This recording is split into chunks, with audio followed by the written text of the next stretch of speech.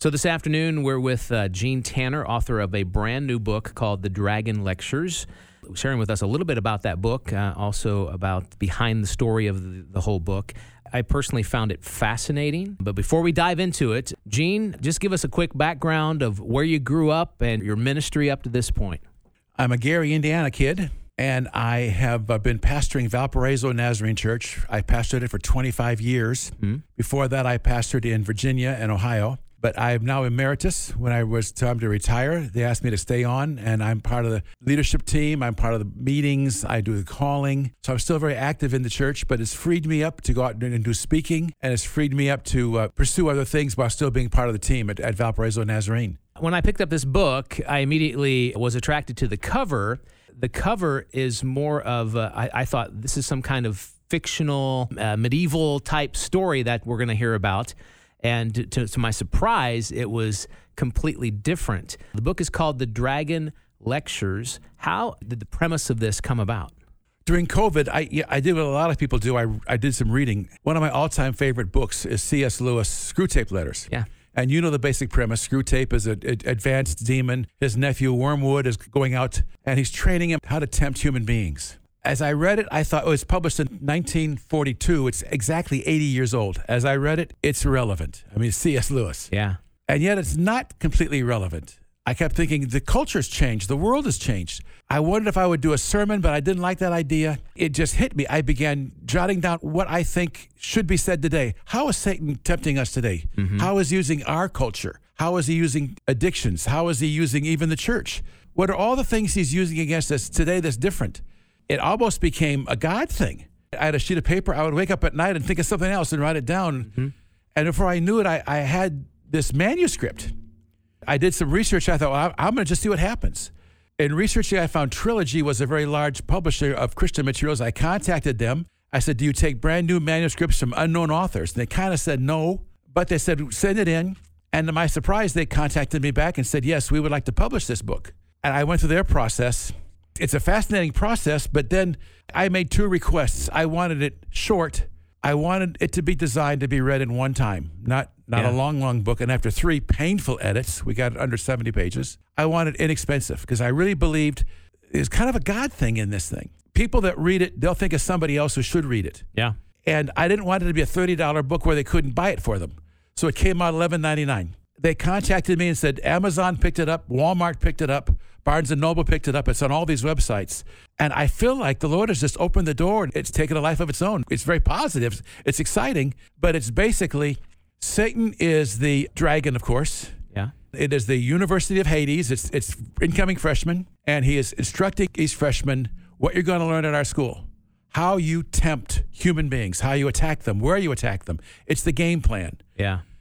And the book ends with the story of Elisha that is very relevant to this and how we defeat all of those temptations. I think it's relevant because I really feel like the Lord laid it on my heart, and he was giving me these ideas faster than I can write them. Mm-hmm. Well, the approach I found fascinating of having Satan talking to the incoming students who are demons at this point. What he does is he's holding up a mirror to our society today and showing them exactly how the plan works and what he is attacking that many times, even within the church, we know it, but you put it in such a way that you're like, oh my goodness, I really didn't think about that way. When I read the book, I immediately thought of people that need to read this book. They need to read this. I think it's very relevant for today's culture. So since the book has been published, what's been happening since then? It's taken a life of its own. The publishers contacted me and said, what we're finding is someone who buys the book comes back and buys it again. A friend of mine sent me an email and said, I bought one for my entire family. Just want you to know I bought 6. My intent was make it short and inexpensive because I really did believe if somebody read the book, it's going to be laid on their heart. Who needs to read this who's under this particular attack? And that's exactly what's happened. People that have bought the book have turned around and bought it again and bought it again and bought it again. I think it's called mushrooming, to where it has just continued to sell itself. Somebody else buys it for somebody else who buys it for somebody else. The Lord, I think, is speaking through the book because it's so obvious what Satan's doing. And in doing that, they're reading it and saying, I know who I want to read this book. I'm not going to loan it. It's only $12. They ought to just go ahead and buy the thing. reading the book, and there's several chapters, of course, that are these lectures that Satan is delivering to the incoming freshmen. As you read them, you haven't got the last chapter yet.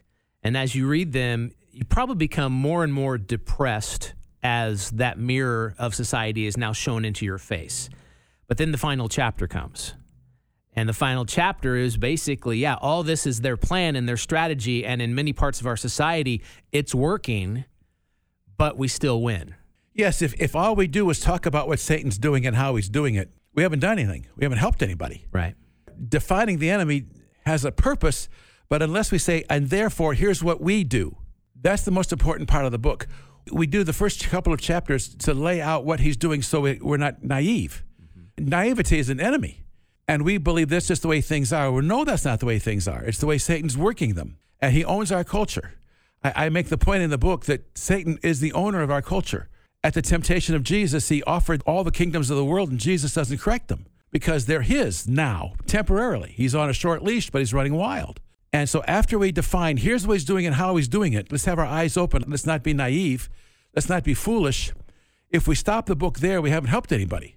In sports, you have the game plan of the enemy, but then you have your game plan of, therefore, here's what we're going to do. And the story of Elisha and a particular event in his life lays out specifically, therefore, here's what we do today. Elisha's event is incredibly relevant to everything Satan's doing in our culture and our time, using addictions, using even the church, using our allies, using things that we don't think he's using. He's incredibly effective. I make the point of all the terms for Satan and all the words that is used to describe Satan, the word that is never used is stupid.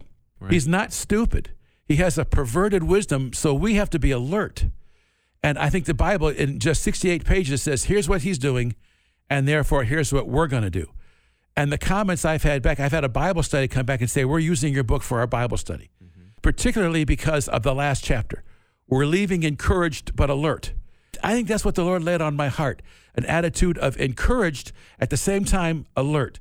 A sleeping church is really an enemy of us. It hurts us if we're not alert. And he loves it if we just stay asleep. Right. We're talking with Gene Tanner, author of a new book called The Dragon Lectures. You know, as I read this book, Gene, I visually saw this unfolding in my head. You see Satan up there.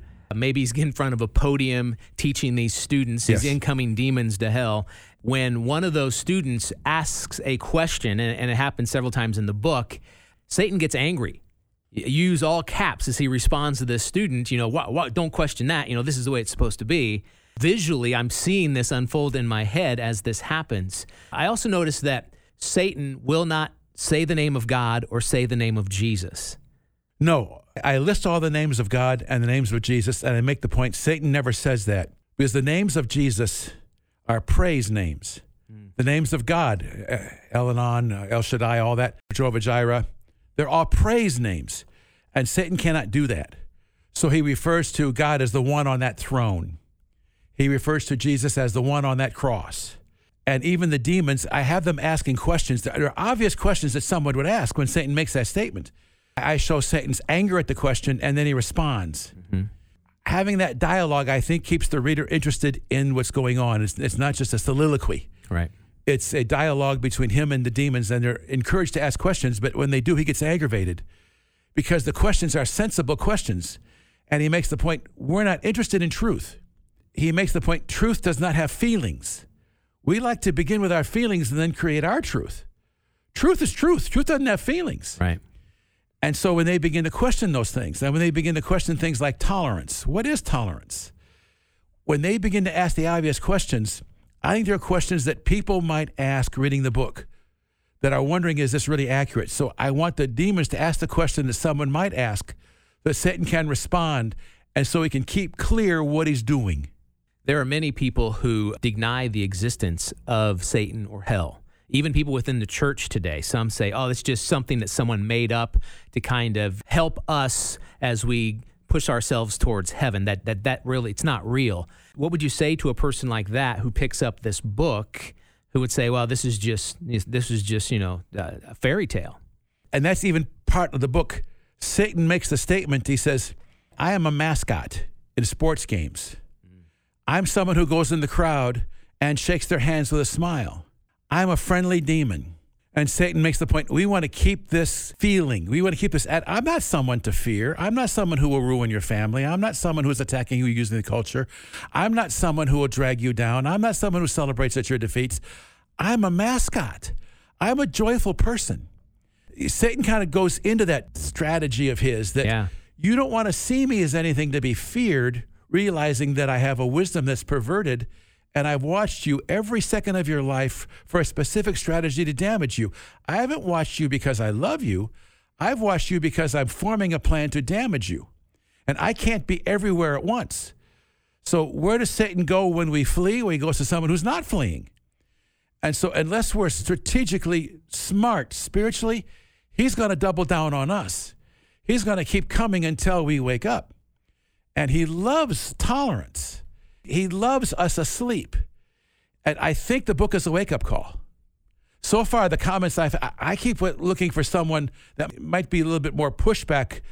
I've been inundated with notes of people I don't know that have emailed me or texted me and said, I just read your book. Oh, my, oh, my, oh, my. And I'm waiting for the pushback that said, I know who I'm giving it to. When it first came out, I think it was a 3-day wait for the book. Now it's up to about a week and a half because the publisher said they're having to go through another printing to meet the demand. I think it's almost contagious. So it's been fun for me to watch. And I do think the bottom line is the Lord laid this thing on my heart. He opened the doors where it's available at places like Amazon and Walmart and all these places on their websites. And he didn't make it available for people not to jump on it. They're jumping on it. Like I say, it's taken a life of its own that, Brian, I never saw coming. And we encourage you to check out this book, The Dragon Lectures, author Gene Tanner, available on Amazon, Walmart, and many other booksellers are carrying this.